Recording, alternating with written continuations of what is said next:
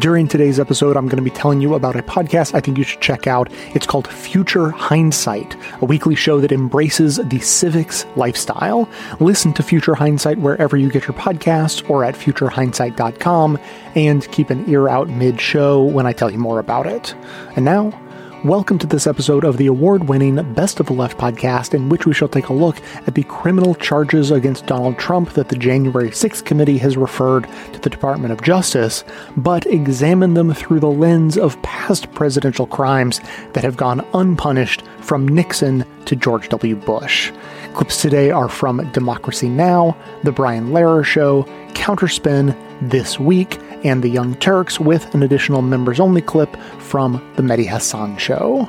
And stay tuned to the end, where I'll explain why there's no debate to be had between the upsides and the downsides of social media and other innovative modern tech.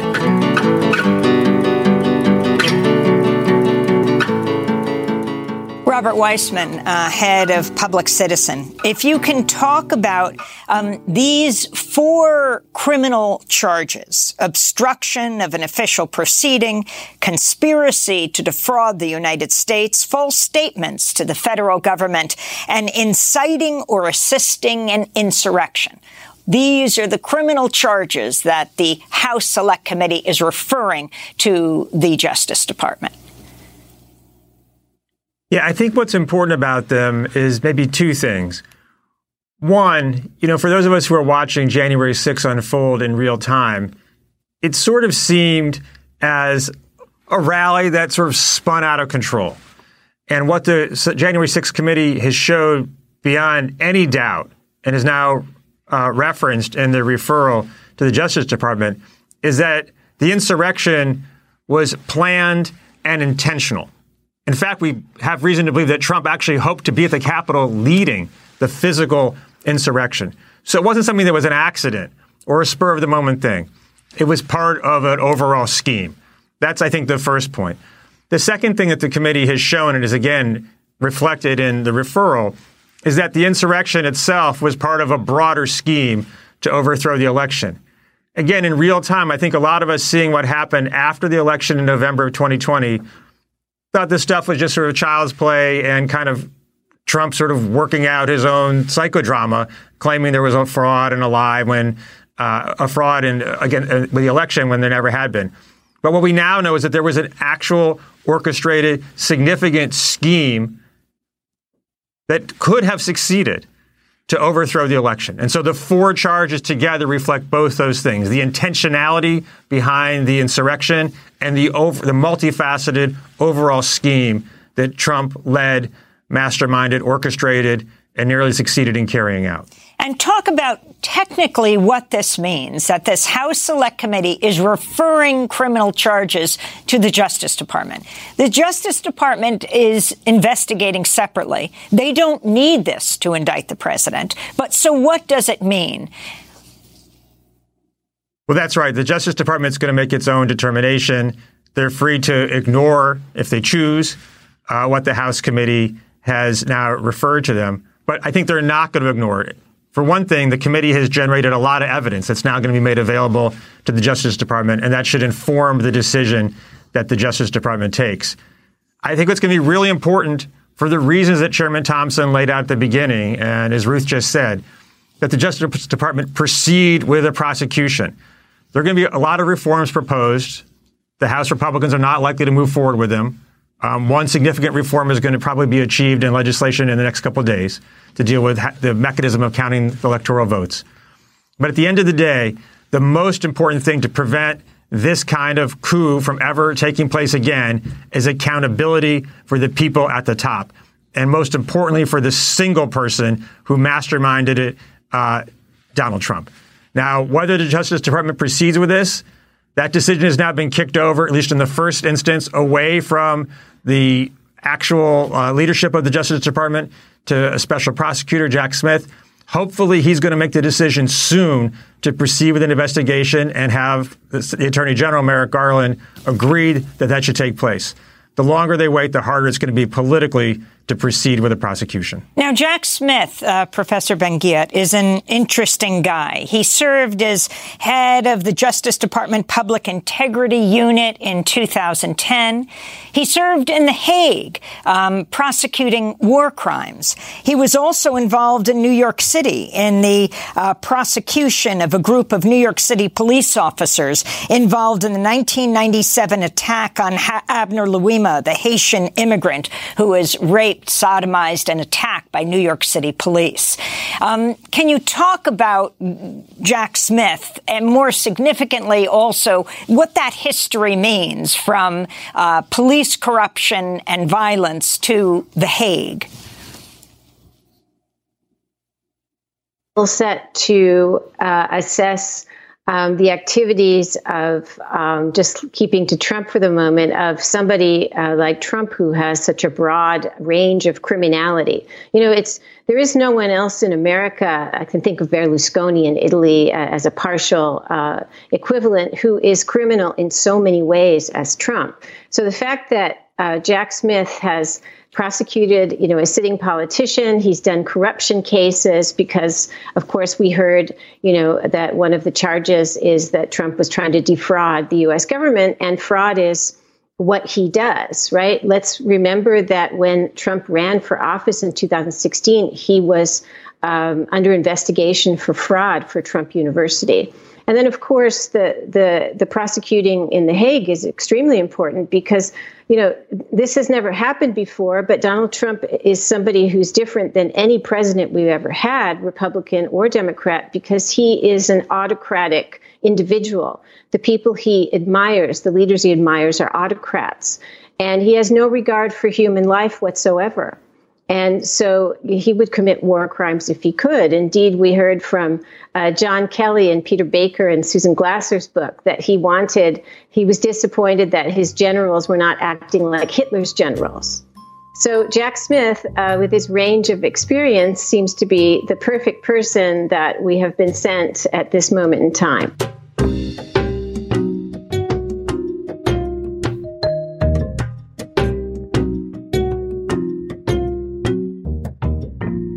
So, Jill, take us back some 50 years to the aftermath of the Watergate scandal and the debate over how to hold the president and his co-conspirators accountable. Nixon, as we know, had to resign the presidency, which many people considered punishment enough, but he was never prosecuted for what many people considered crimes.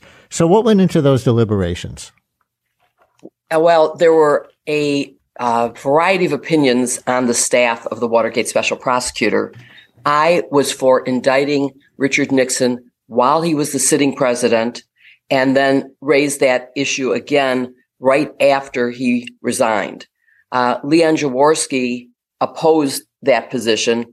And while we were discussing it after he resigned, when Leon was more inclined to accept that position, he got pardoned by his successor, Gerald Ford, and that ended the possibility of indictment. He was named an unindicted co-conspirator in the indictment. And so in a way, he did get some accountability through the trial of his co-conspirators, but he did not get indicted. And as you said, Gerald Ford and many others thought that it needed to be ended, and that's why he pardoned him. I think that was the wrong decision, and we're seeing the historical result now. If he had been indicted, he would have been convicted in the same way that if he had gone to trial in the Senate, he would have been convicted. And that would have ended the discussion today about can you or can you not indict a former president? Mm-hmm. Can you hold someone accountable for crimes committed while in office? And the answer would have been clearly yes. Yeah. I just want to add one other thing, which is you mentioned the roadmap, and the roadmap in the context of Watergate was a document that we prepared to give to the House Judiciary Committee, which was doing the impeachment inquiry.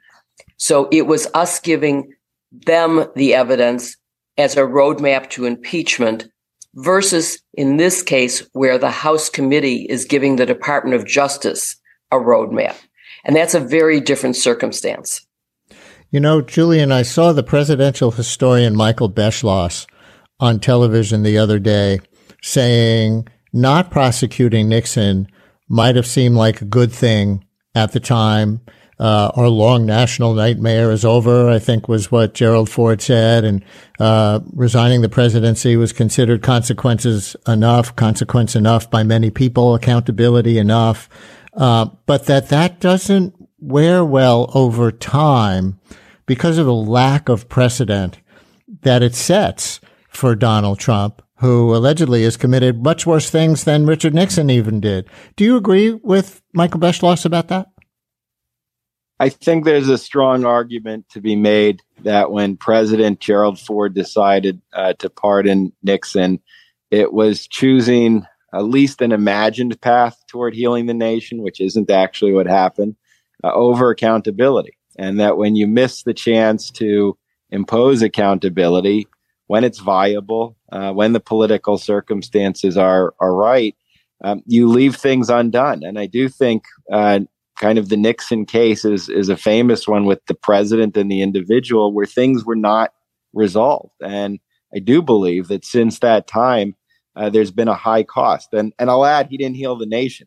The nation, moved further apart. Gerald Ford's own standing plummeted after he issued this pardon. So it didn't even work the way he anticipated. Jill, as we look at the January 6th convictions and prosecutions that are taking place, and that they're all so far of pretty low-level individuals, right? Just those who heeded the call to come to the Capitol that day and took the step of breaking in or trying to obstruct the proceedings, things like that. When we look back at Watergate, some of the high-ranking officials of the Nixon administration did go to trial, did go to prison, even if Nixon himself didn't. Right? We're not seeing that yet with January 6th, but that happened in Watergate, didn't it? It did happen, and it is what must happen here. As I said, I am all for indicting, assuming that there is nothing in the evidence that we don't know that would be exculpatory. Mm-hmm. Based on the evidence that is available to you and me and Julian right now, the evidence seems to be clear that there have been crimes committed, and that there needs to be accountability for that. But yes, the chief of staff, the chief of domestic policy, the former attorney general, all went to jail. The White House counsel went to jail. So all of those people went to jail on the same crimes for which Richard Nixon was guilty and was a co-conspirator. There's no question about his guilt. And the evidence was very strong, very clear.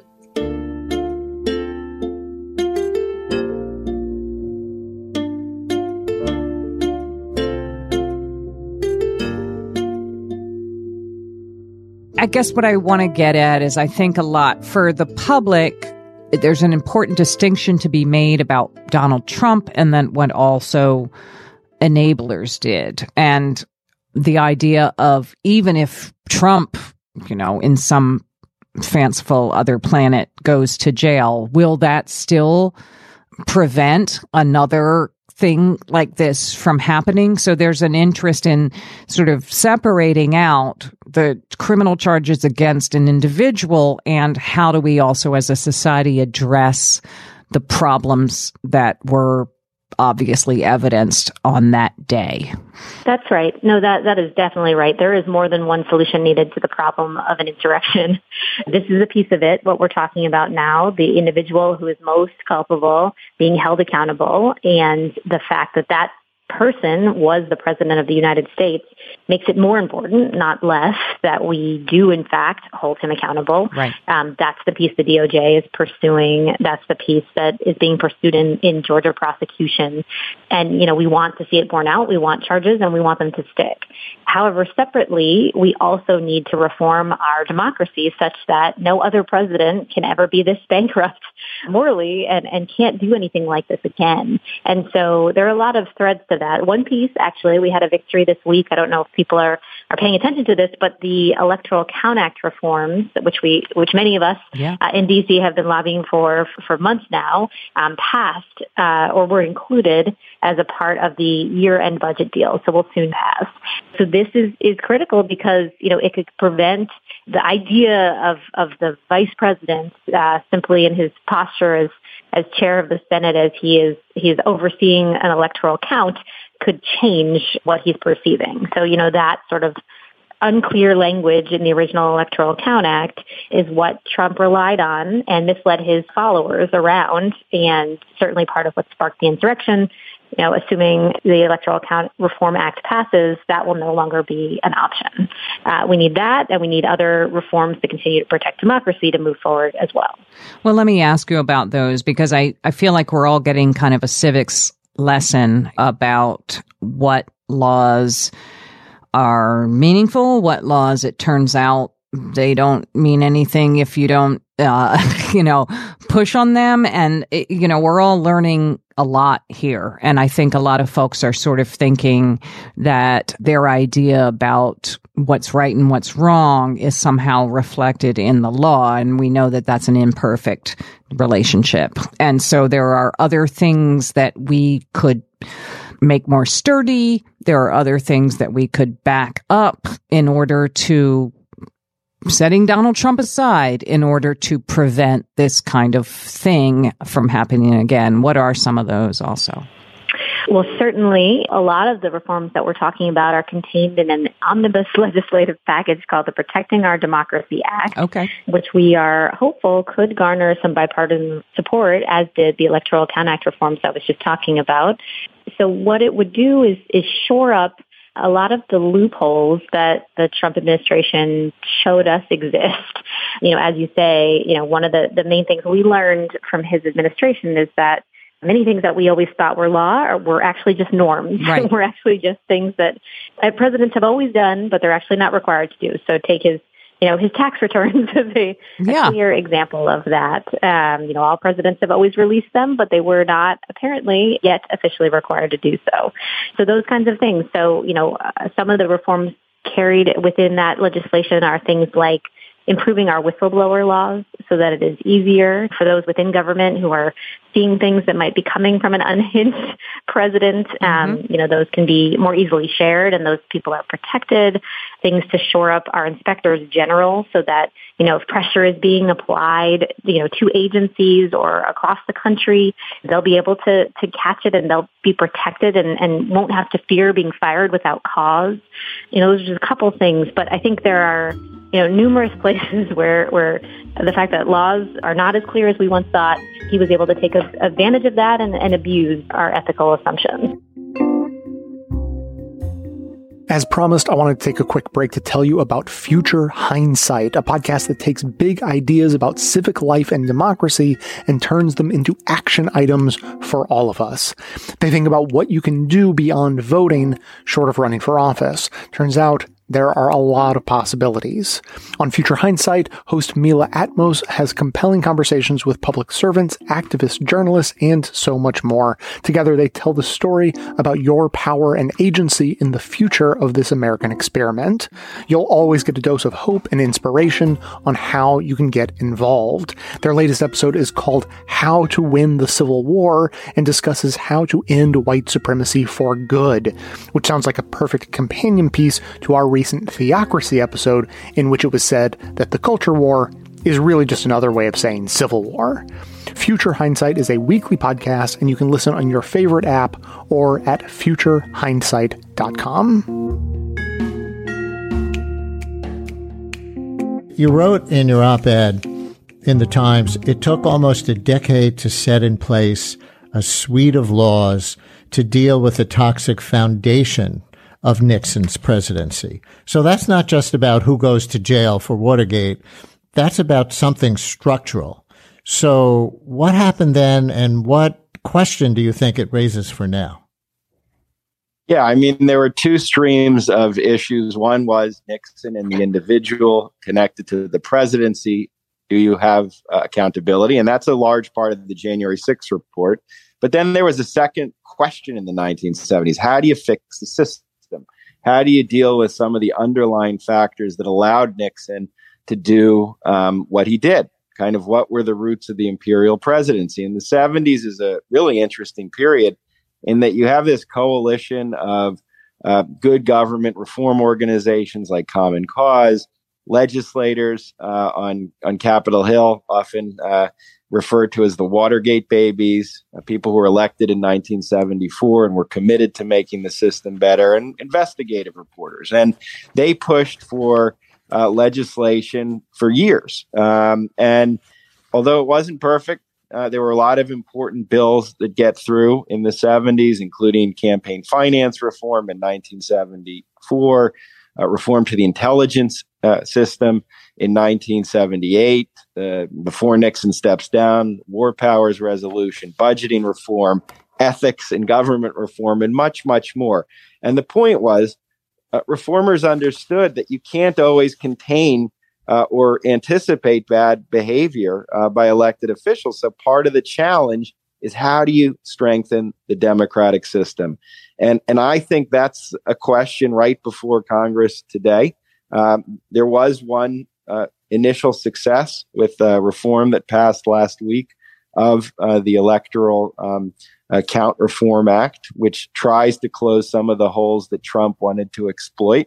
But much more needs to be done, from voting rights to additional protections of how the electoral count actually works. Unless we do that, I think we're perpetually going to be in a dangerous place. Jill, anything you want to add about the reforms that Watergate brought, or ones you're looking for after January 6th? Let me talk first about the ones from Watergate, which definitely included campaign reforms that were essential, because without so much unaccountable money, Watergate wouldn't have happened. The White House had hundreds of thousands of dollars, which back then was like millions of dollars, in safes in the White House that they could use for anything. And so they used it for stupid things like the Watergate break-in, which if they were making decisions based on limited resources, they would have never used it for that. But that was undone by the Supreme Court in Citizens United. So the protections that we got in that legislation have been undone, and Congress hasn't found a way to reform the campaign system. I would say the other big difference is that even with the Electoral Count Act reform, which is wonderful and was very much needed, was one of the most obvious things that was needed, that can only cure what has already happened.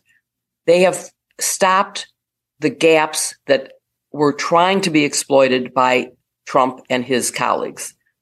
But what happens when you have bad, immoral people in office, they will think of new ways around existing laws.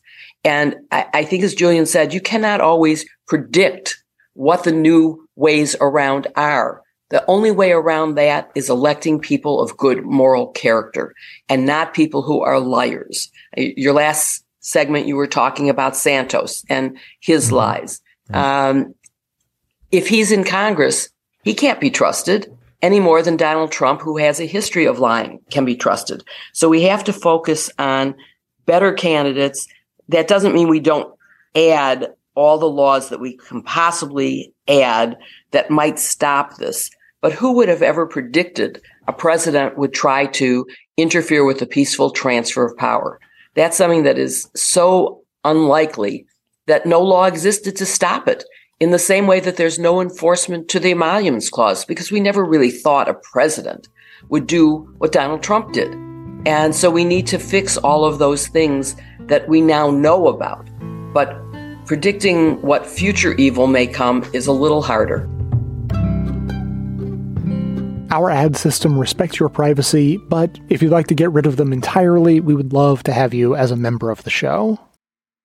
Members enjoy an ad-free version of the show, as well as bonus episodes and bonus content in each regular episode, plus extremely handy chapter markers that help identify and navigate the clips. Sign up for membership at bestofleft.com/support. David, welcome back to Democracy Now! It's great to have you with us. Talk about what you found most significant, what you were most surprised by in these latest tax releases. Well, that Donald used a number of legal devices to reduce taxes is no surprise. But he did something absolutely brazen. And that requires we go back to 1984. That was the year Trump Tower was selling apartments like crazy and his first casino opened. So he had Amazons of cash flowing into his pockets. He filed a tax return that included something called a Schedule C. That's what freelancers use. It's what I use for my book writing business. And on it, he showed no revenue, but over $600,000 of expenses. Auditors from the city of New York and the state of New York spotted that, disallowed it. Trump demanded trials. He lost both. The judges wrote scathing opinions about what he was doing. So what turns up in these 6 years of tax returns? Well, he filed 65 of Schedule Cs. 26 of them had zero revenue and hundreds of thousands of dollars in expenses. There were a handful of others where the income and the expenses exactly to the dollar equaled out, which is impossible to believe is anything but manipulation. For those 26 returns where he was on notice that it's illegal to create a fictitious business and take deductions, he could easily be prosecuted either by the federal government or Alvin Bragg, the Manhattan district attorney, for cheating on state taxes the same way. And that, I think, is the most brazen thing in there.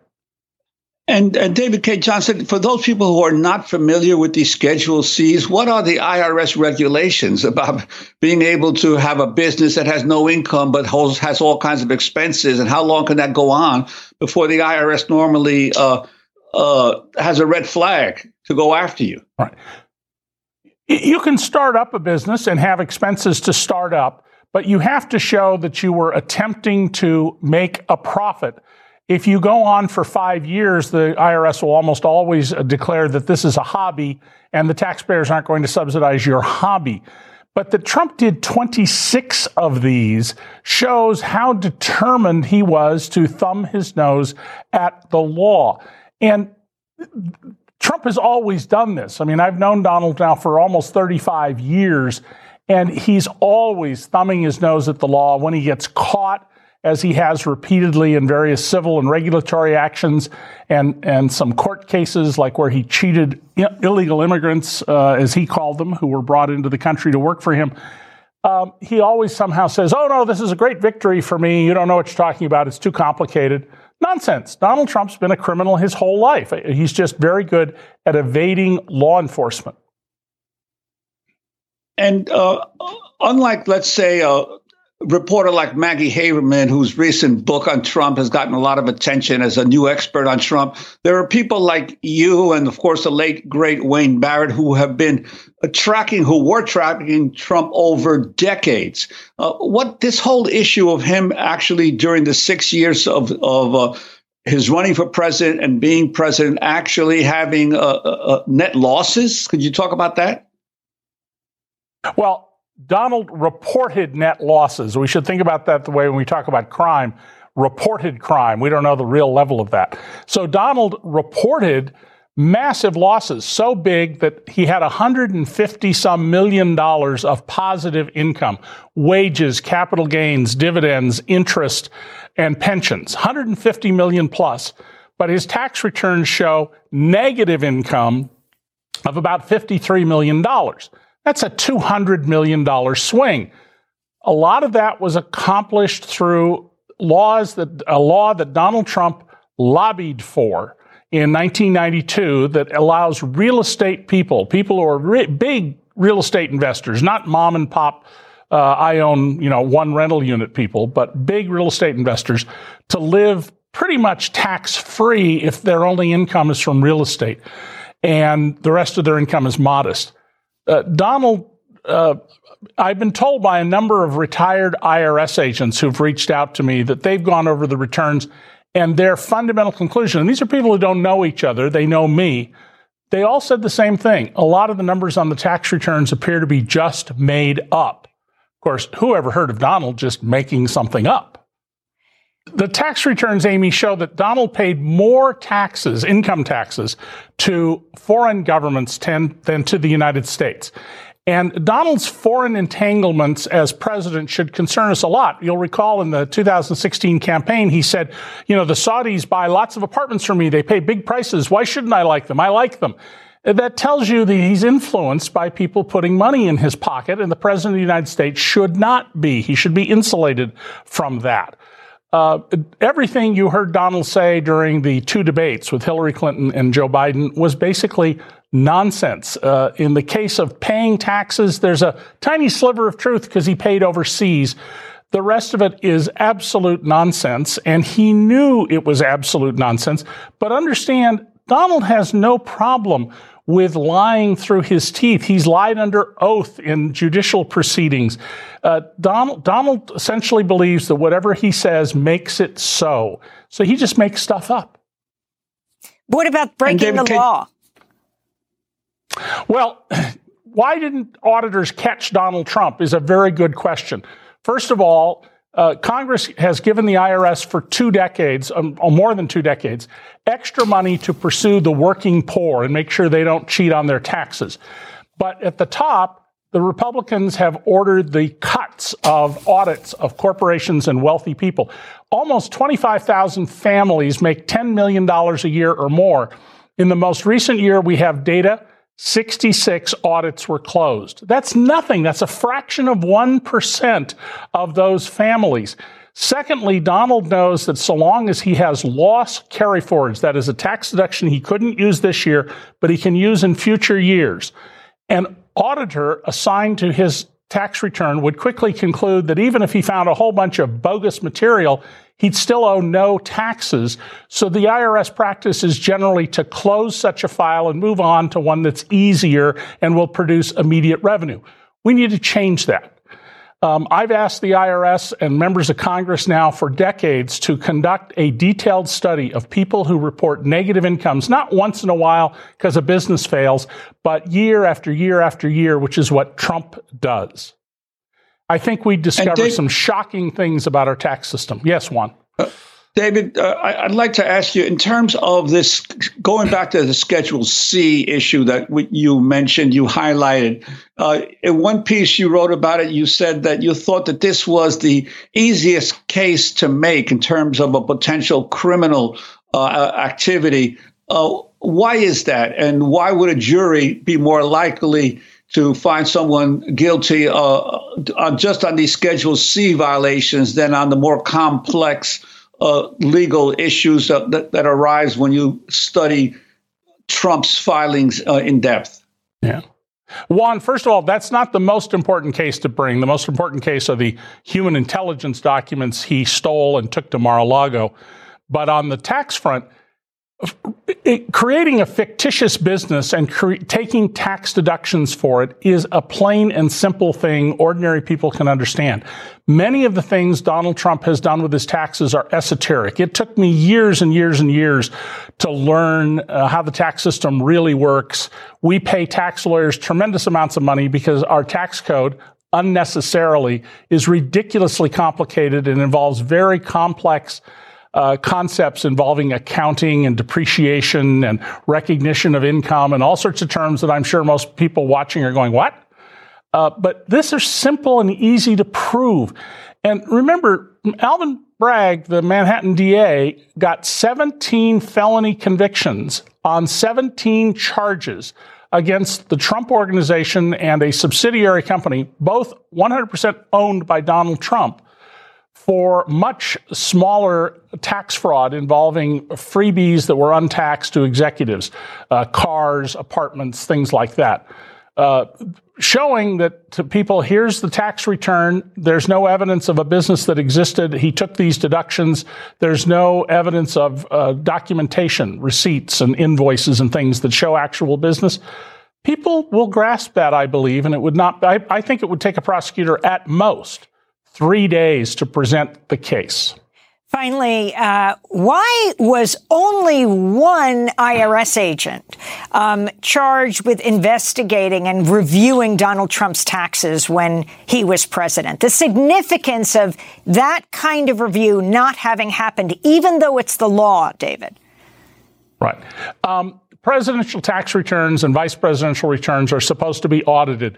Biden and Kamala Harris have been audited. Obama and Biden were audited. Donald Trump appointed the Treasury Secretary, Steve Mnuchin, and he appointed Charles Rettig, who until recently was the IRS commissioner. And while they say they had no idea that these audits weren't being done, they're responsible. Doesn't matter if you didn't know. The question is, why didn't you know? Assigning a single IRS agent to something this complex and refusing him access to specialists, the IRS employees, we have 10 seconds. And everything, all sorts of things, shows you that this is the lawlessness of the Trump administration. They were lawless.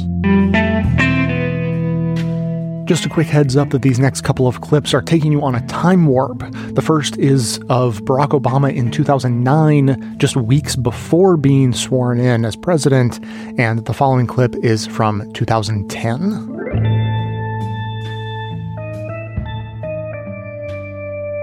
The most popular question on your own website is related to this. On change.gov, it comes from Bob Furtick of New York City, and he asks, will you appoint a special prosecutor, ideally Patrick Fitzgerald, to independently investigate the gravest crimes of the Bush administration, including torture and warrantless wiretapping?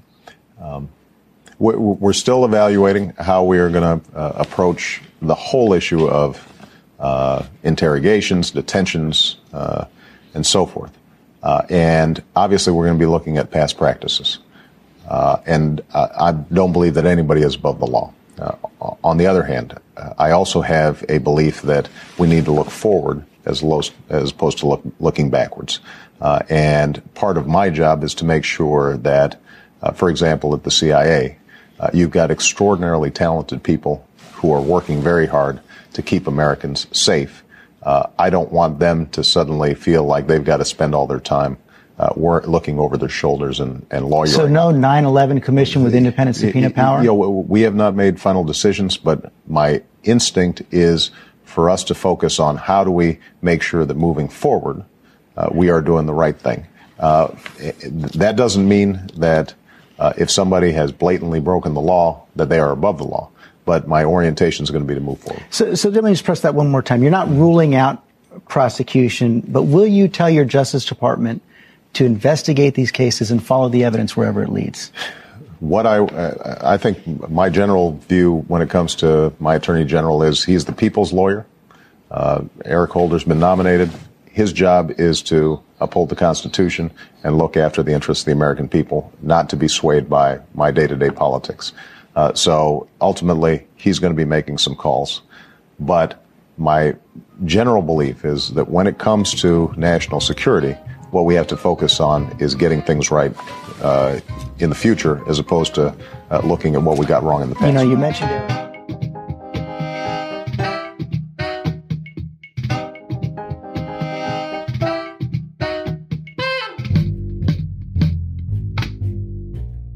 The Office of Professional Responsibility in the Justice Department is tasked with the job of figuring out who is, following the laws within the Justice Department, who's following the Constitution, et cetera, et cetera. They're the ones that keep an eye out to make sure the Justice Department is actually following the law, right? So they had an investigation of the infamous torture memos during the Bush administration, mainly written by Jay Bybee and John Yoo. And they wanted to see if the people who wrote these memos were following internal Justice Department guidelines and were following the law itself. Right? And they came to a conclusion that they had not, that they had done professional misconduct. They basically, in order to appease the policy people over at the White House, namely Dick Cheney, his top lawyer, David Addington, et cetera, wrote opinions that now the Office of Professional Responsibility think were not justified by the law at all.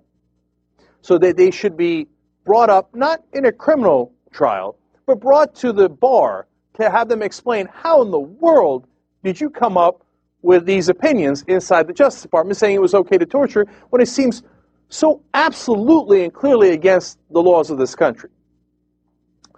And to give you a sense of how egregious John Yoo was, the Office of Professional Responsibility, in the middle of the investigation, invited him in to ask him questions, and he came in and answered. And they asked him, hey, let me ask you a wild hypothetical. Quote, what about ordering a village of resistance to be massacred? Is that a power that the president could legally have? Now, they're asking this because John Yoo wrote memos saying the president has the power to do anything. He can torture people, he can ignore Congress's laws. As long as we're in a time of war, and we are always at war with terrorism, the president is above the law, basically. Now, that's unjustifiable in our system, according to our laws and according to our Constitution. That's why they think this is professional misconduct. But they're giving him an opportunity here. Could the president order a massacring of civilians? Here's John Yoo's answer. Yeah. Although, let me say this, so certainly that would fall within the commander-in-chief's power over tactical decisions. Not unclear. Yes, it falls within his tactical decision power-making. If he'd like to massacre civilians, perfectly capable of doing that, and that would be perfectly legal. And the investigator is shocked. He can't believe it. He asks, to order a village of civilians to be exterminated? Yoo's answer, sure. He didn't stutter. So, now this is obviously against the law. It's not even taking U.S. law into consideration at all. It's just John Yoo's opinion that, yeah, the president can do any damn thing he likes. He can murder anyone he likes. It's crazy, right? So, why am I angry at the Obama administration? Well, they sent in a hack, what in the terms of the Washington media, they call him a career veteran. His name is David Margolis. He takes the conclusions of the Office of Professional Responsibility that said this was professional misconduct on Yoo and Bybie's part, and he changes it. Did he do his own separate investigation? Did he interview Yoo? Did he go through all the things that they did? Nope. He's a political hack brought in to wash things over. So he takes that and goes, no, it's not professional misconduct. I, in my infinite wisdom, have decided that it does not rise to that level. It's just simply something we disagree with. Well, that's just a matter of disagreement then, isn't it? So they will not be brought before the bar. There will be no investigation. No crimes were committed, even though they did all this investigation and said that this was misconduct. Throw that in the garbage, because they brought in a politician or a guy who will do whatever a politician says, and in this case, Obama, to say, we're going to look forward, we're not going to look backward. The Justice Department's job is not to look at crimes of the past, which is, of course, nonsense. That's exactly what the Justice Department is supposed to do. They look at crimes that happened. They're not supposed to look into the future, what crimes might possibly happen. No, you look at the crimes that did happen and prosecute them. So, they are free to go. No one will suffer any consequences for the torture that was ordered, for the ridiculous, outrageous, so-called legal memorandum that were written to justify it. And John Yoo will continue to be a law professor. Ha! A law professor. Here's the critical part. It's one thing for somebody to break the law. It's another thing for someone to sanction it. Sanctioning it is almost worse. Because, look, you'll always have criminals. You'll always have people pushing the boundaries, in this case, of our democracy. To say, oh, no, the president is above the law. The president can break the law.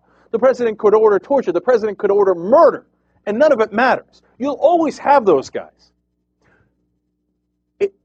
But if you don't punish them, or if you don't at least say, hey, this is misconduct, this was legally wrong, then you say it's okay, it's sanctioned. And the next time a Republican comes in office, or maybe a Democrat, they're going to turn back and say, well, it was a matter of disagreement. It's not really illegal. It's not really misconduct. It's just a matter of disagreement. So now we go back to torturing and killing. And that is more dangerous than anything else. Obama here, with honestly, in my opinion, his cowardice in not pursuing what the real Justice Department findings were, in burying them, has set a terrible and grave precedent. torture is no longer illegal. It's just a matter of opinion. And it's hard to do more damage to the country than by setting that precedent.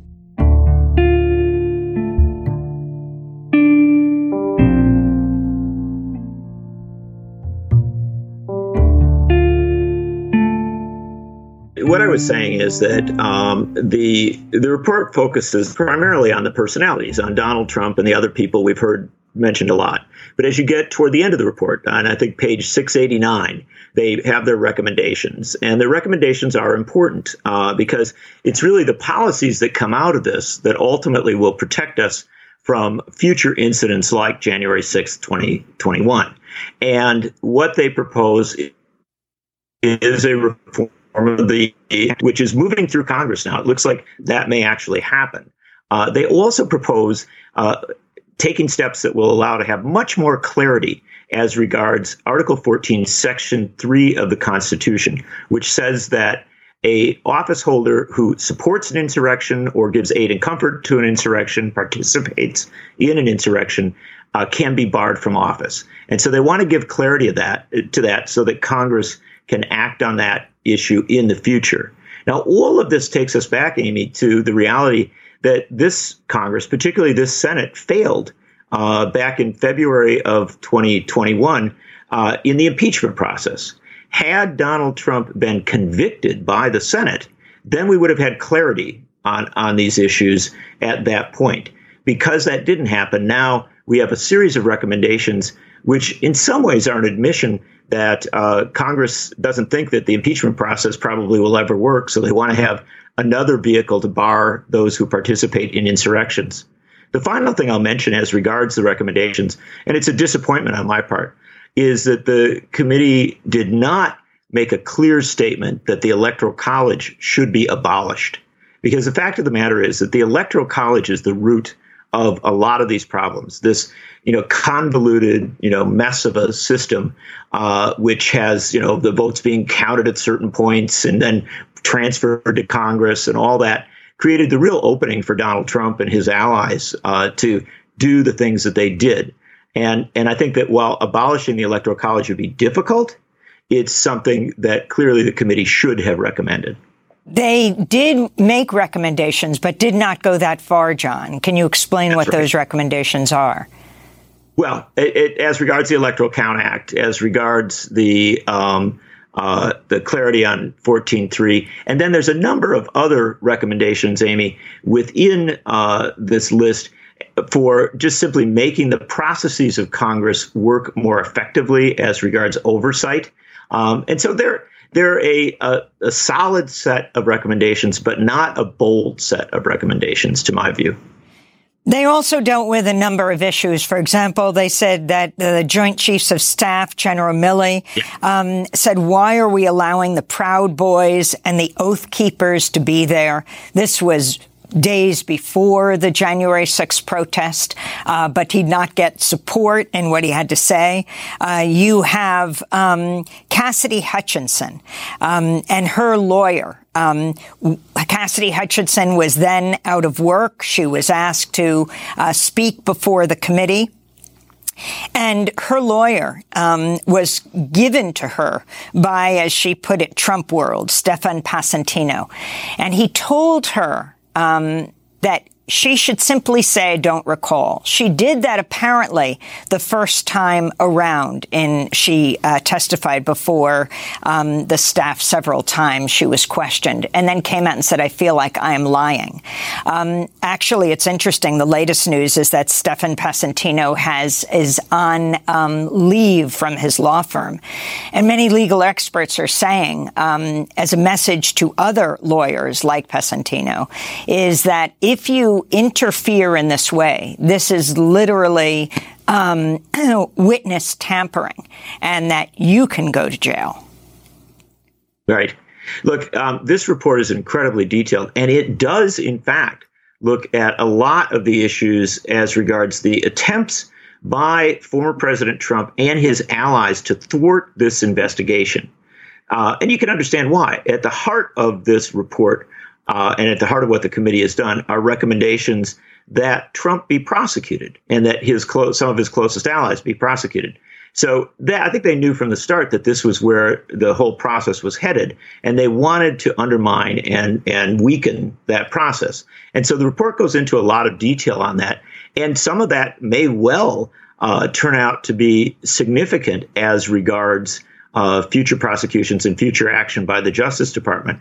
But I would counsel, Amy, there's a significant aspect of this that we should be conscious of. This report is really a roadmap. It is a roadmap as regards what the Department of Justice might do. It is also a roadmap as to what Congress might do.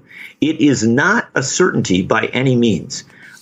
There are still a lot of open areas and open questions within the report that effectively the committee says, well, the Department of Justice is going to have to go deeper on this. They're going to have to explore this more thoroughly. They're going to have to ask more questions. And so I think people should be very cautious about assuming that simply because this report has been released with its recommendations to the Department of Justice and to Congress, that we are necessarily going to have a true moment of accountability. Again, I keep coming back to this point. The moment of accountability should have been back with impeachment in February of 2021. And you and I talked a lot about impeachment before that. And I remember I was in Madison on January 6th when things occurred. And because I'd written so much about impeachment, my phone started ringing off the hook. And I really, did, I think, believe for a few days there that it was possible we'd have the accountability moment as it was intended. Instead, what we ended up with is this long, very slow process of trying to find a route to accountability. And I would emphasize, we're still not there.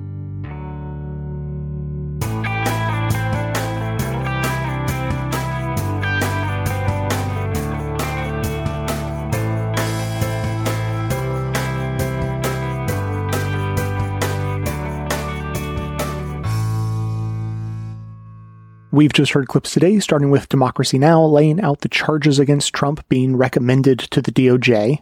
The Brian Lehrer Show, in 2 parts, discussed the legacy of deciding not to prosecute Richard Nixon. Counterspin looked beyond the criminal charges recommended to the structural changes that are needed. Democracy Now! Talked with David K. Johnston about Trump's tax fraud. A classic This Week from 2009 featured President-elect Barack Obama explaining why his focus was going to be on looking forward to avoiding committing crimes rather than backward on prosecuting the ones that had already been committed. And The Young Turks from 2010 described the action taken to help writers of the Bush-era torture memo avoid any punishment for their misconduct. And finally, Democracy Now! Looked at more structural changes we need to the system and how we keep missing the opportunities to hold the former president accountable. No kidding. In fact, you're going to have to be more specific. That's what everybody heard, but members also heard a bonus clip from the Mehdi Hasan Show focusing in on the role of Ginni Thomas, wife of Supreme Court Justice Clarence Thomas, in the insurrection and what that should mean for the court. Those texts weren't the reasonable asks of a concerned citizen. Ginni Thomas's texts were unhinged, full of far-right conspiracy theories, like this message she sent to Meadows in November 2020, first obtained by the Washington Post, claiming the Biden crime family would be arrested and living in barges off Gitmo to face military tribunals for sedition. To hear that and have all of our bonus content delivered seamlessly to the new members-only podcast feed that you'll receive, sign up to support the show at bestofleft.com/support or shoot me an email requesting a financial hardship membership because we don't let a lack of funds stand in the way of hearing more information. And now, we'll hear from you.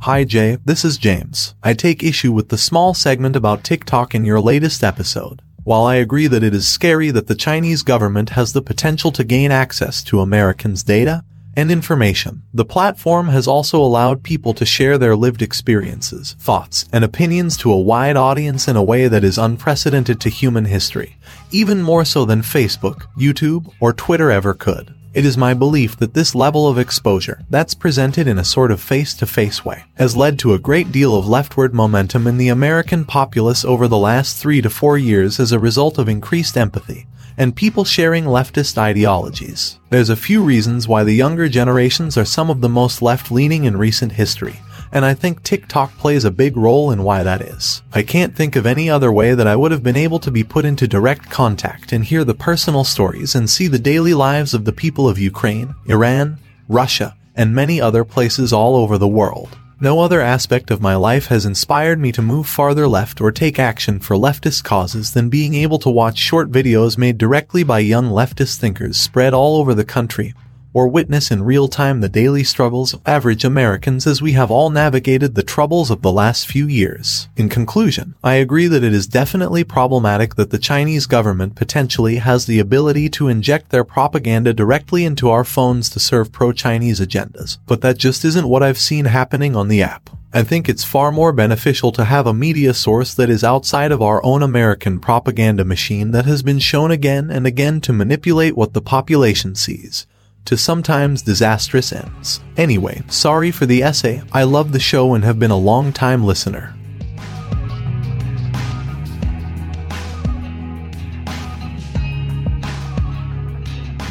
Thanks to all those who called into the voicemail line or wrote in their messages to be played as voiced mails. If you'd like to leave a comment or question of your own to be played on the show, you can record or text us a message at 202-999-3991 or send an email to j@bestoftheleft.com. First, a quick reminder about recent changes to the show. We now have a new ad system in the hopes of generating some much-needed funds, so you may be hearing those in the show now. I explained in detail at the end of episode 1534, so you can hear that if you missed it. The highlights were that the system manages to respect your privacy by barring the advertisers from accessing your IP address, so yay for that. And secondly, that system does not play well with my chapter markers, which means that those are now a members-only feature. Boo to that. So if you love chapter markers, and I know I do, then now may be a good time to sign up for that membership you've been meaning to get. Now, thanks to James for that message we just heard, though he started by saying that he wanted to take issue with our framing of the TikTok topic, and I'll start by saying that I take issue with James taking issue, because to take issue is just a way of saying that you disagree or you want to challenge something. And look, maybe James did want to challenge our coverage of TikTok as ignoring the benefits while focusing too much on the downsides. But I take issue with him taking issue because that makes it sound like there are two sides of a debate here about whether TikTok is good or bad. And then I gave like an unfair report to skew the debate in my direction. The issue I'm taking is that there is no debate. Tech like TikTok isn't either good or bad. It's almost always both. And in fact, the bothness of this good and bad is actually intrinsic to how the tech functions. Tristan Harris of the Center for Humane Technology calls this phenomenon the simultaneous utopia and dystopia of technology. So Uber is one of his classic examples. And he talks about how being able to push a button on your phone and have a car arrive in front of you and take you to your destination is basically magic. But the flip side of that is labor exploitation, flouting regulation, and undermining established taxi cab unions. But if there weren't the utopia side of the scale, then the dystopian elements would never gain any traction. Same goes for all the social media networks.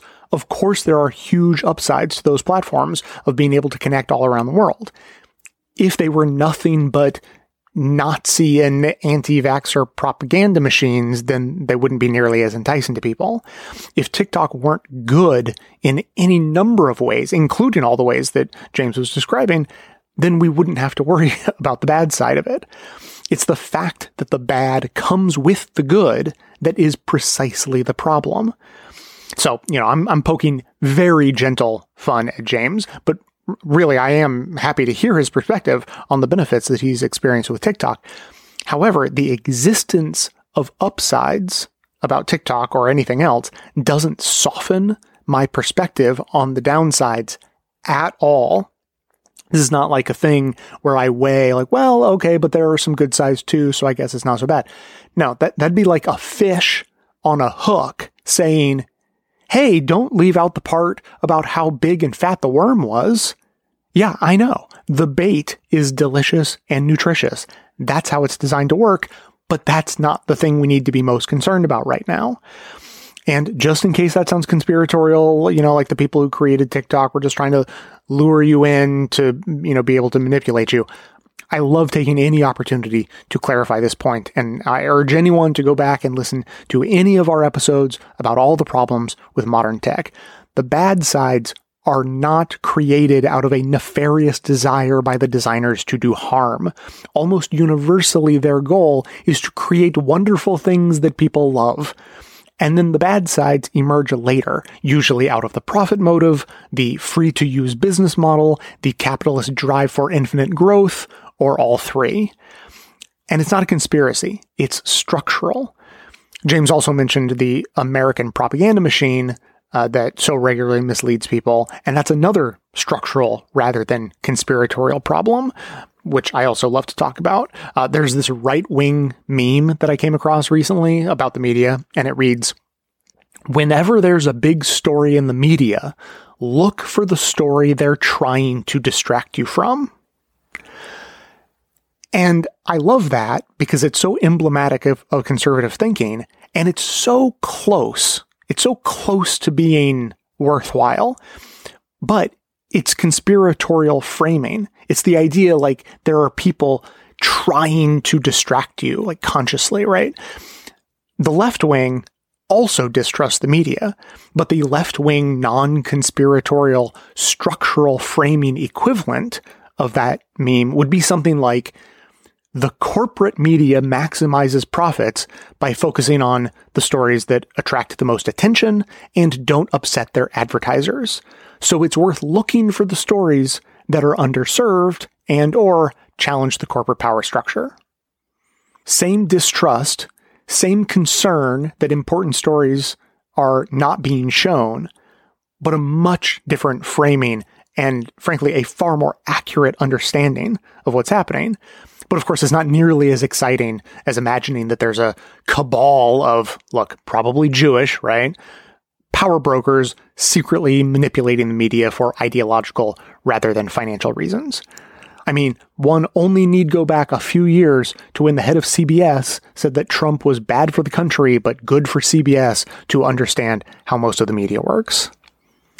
Anyway, to James and anyone else using TikTok, I hope you're having a fun time, and I genuinely hope that you're right, that it is encouraging more empathy through shared pseudo face-to-face exchanges.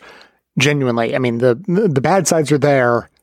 Hopefully we can maximize the upside as much as possible.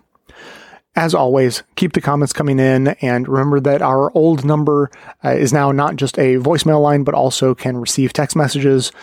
So you can leave us a voicemail as always, or you can now text us through, regular texting or on WhatsApp or on the Signal messaging app, all with the same number, 202-999-3991, or keep it entirely old school by emailing me to j@bestofleft.com. Thanks to everyone for listening. Thanks to Dion Clark and Aaron Clayton for their research work for the show and participation in our bonus episodes.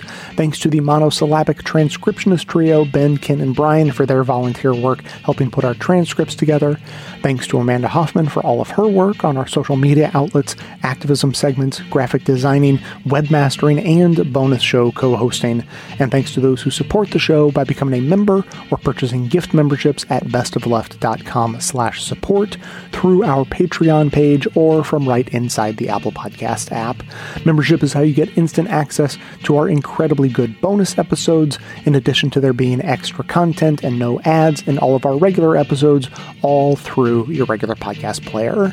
So, coming to you from far outside the conventional wisdom of Washington, D.C., my name is Jay, and this has been the Best of the Left podcast, coming to you twice weekly, thanks entirely to the members and donors to the show from bestofleft.com.